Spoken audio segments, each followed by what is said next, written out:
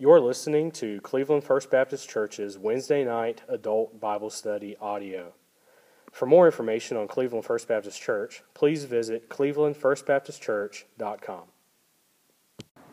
Well, good evening. It's good to be back here. This is kind of new right here to me. Last time I was teaching Sunday school, I had a live audience out there. Tonight, we're doing this, and it's just nobody here except me and Wesley. Tonight's going to be on pursuing wisdom.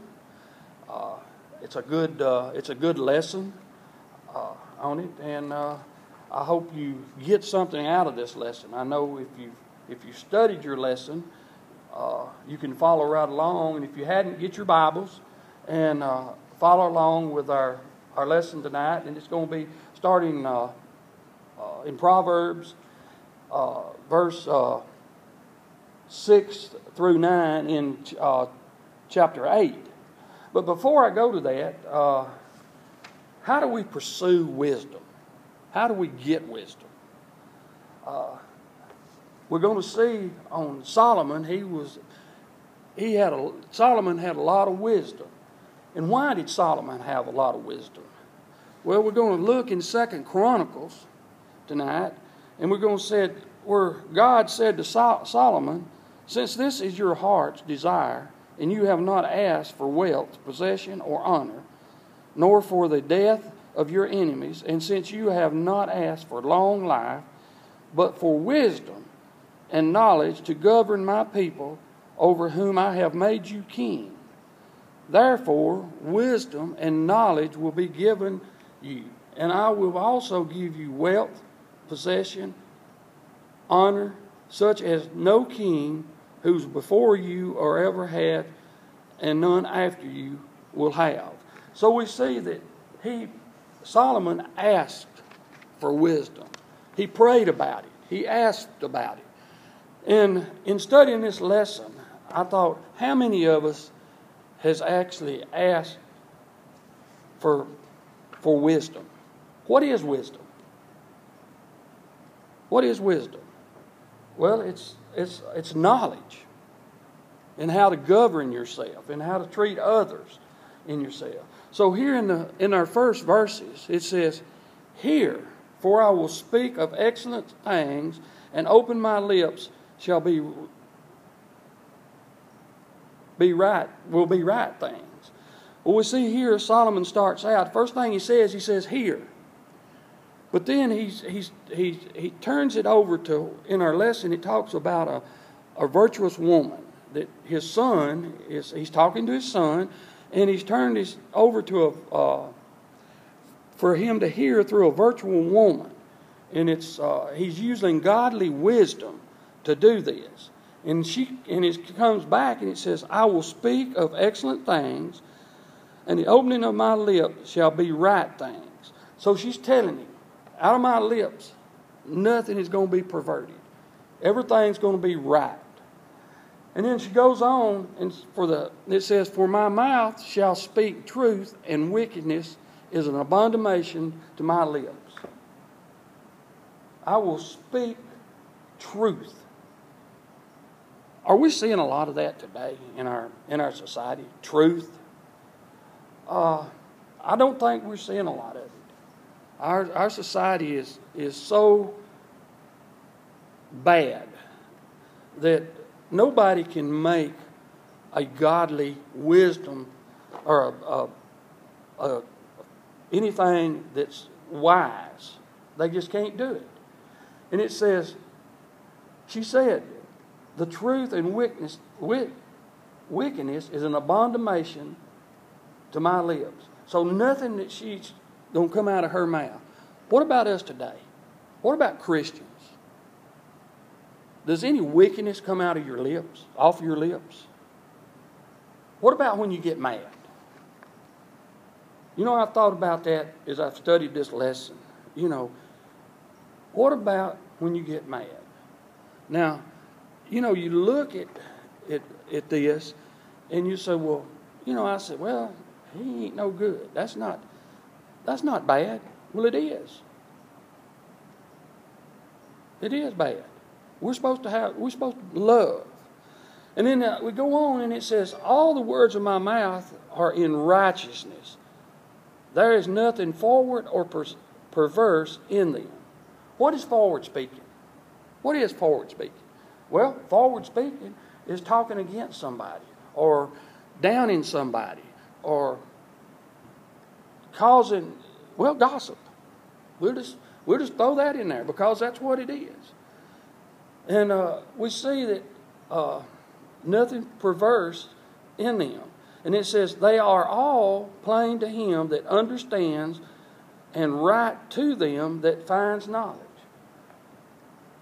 They are all plain to him. How's it plain to us? How's it plain? As long as we seek godly wisdom. And how do we do it? We find it through the Holy Bible. Now, as we go on over into our next section, it says, verses 10 through 11, it says, receive my instructions, and not silver and knowledge rather than choice gold. What is Solomon saying here? Receive my instructions. Well, the instructions and what he's given and what he's trying to teach his son and what we should be all trying to teach our children is knowledge is more precious than silver or gold. That's what he's saying here. It's more precious. And it says, for wisdom, and he tells us right on down here, he said, for wisdom is better than rubies, and all the things that may be desired are not to be compared to it. So you can't compare anything in this life to the knowledge, the wisdom that God is going to give you if you ask for it and seek it. And like I said, how do we do that? Through prayer and through the Bible. And we've got to surround ourselves with godly people. With godly people. You know, there's the old saying about computers, what goes in comes out. Well, the same thing with people. If we surround ourselves with negativity, people that's not godly, eventually what's going to happen? It's going to come out. So we need to seek and put ourselves around godly people. Now, verse 12, it says, wisdom dwells with prudence and finds out knowledge of witty inventions. Well, what they're saying there, it says Simon continues to speak godly wisdom to his son through the voice of the virtuous woman, reflecting her devotion to godly virtues. She shares her house with prudence. Now, the Hebrew word for prudence could evoke notions of craftiness, and such unsavory notions from the words are used in Exodus 21:14 and Joshua 9:14. In the settings of this verse, however, the words suggest that virtuous or prudence or foresight, this important virtues, would be essential for developing a plan of knowledge. A plan of knowledge. So we've got to make a plan, and we've got to have that knowledge. So we see in verse 12, this, in addition, she wants Solomon's son to know she had knowledge, but not the kind of knowledge that you would think, but the knowledge of the Bible. Now, we can have all kinds of knowledge, but she wanted him to make sure she's seen the knowledge that he had, that she had. Now, in verse 13, we see right here, it says, the fear of the Lord is to hate evil, pride, and arrogance, and the evil ways and the forward mouth I do hate. So, when we see the fear of the Lord, we got to have the fear of the Lord, and people say, well, how do you fear the Lord? Well, the fear of the Lord tells us right here, to hate evil, to get that away from us. Pride and arrogance. Pride can do a lot of things. It can destroy you. Arrogance, if you're arrogant, it can destroy you. So we got to get away from that. And forward mouth, I do hate. And talking about people, gossip, that's part of it. So we need to get away from these things and pray about the knowledge that we need to have the love in our hearts for people, and to be able to make sound decisions, godly decisions.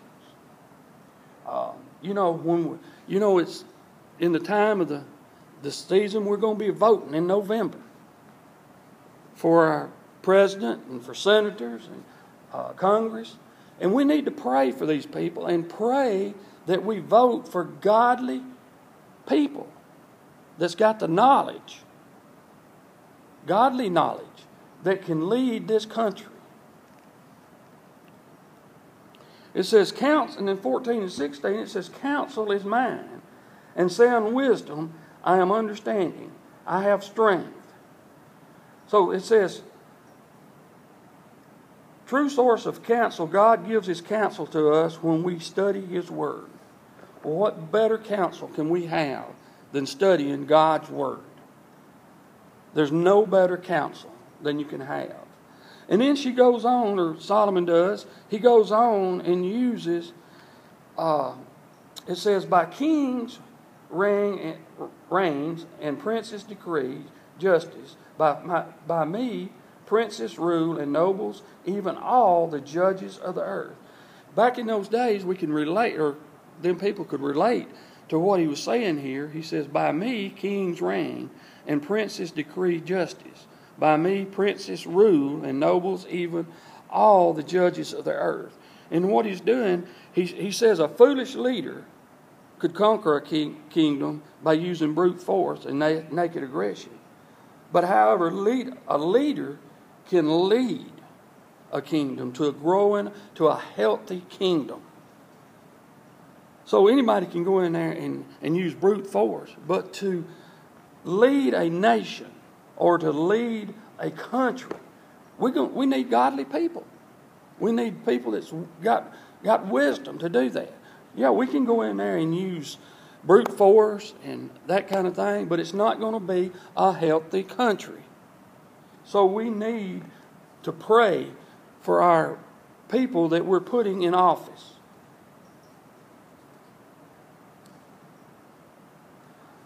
All right, in our next session it says, verse 17, it says, I love them that love me, and those that seek me early shall find me.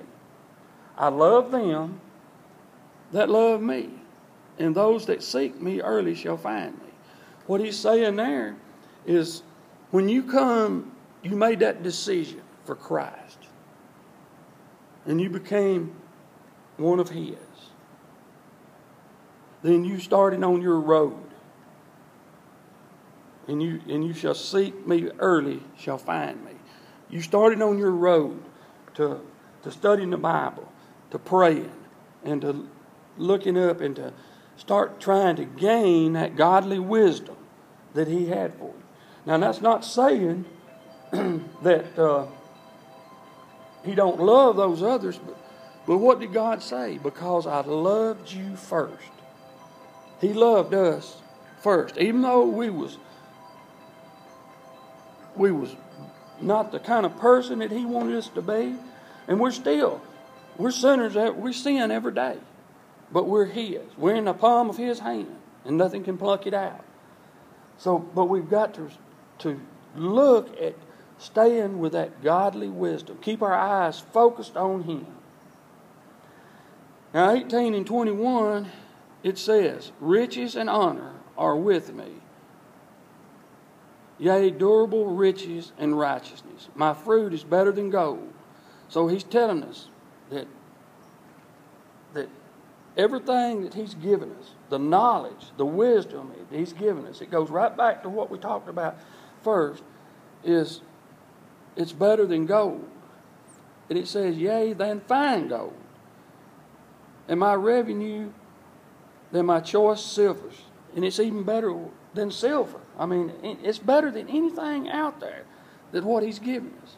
And it says, I lead in the way of righteousness, in the midst of the path of judgment.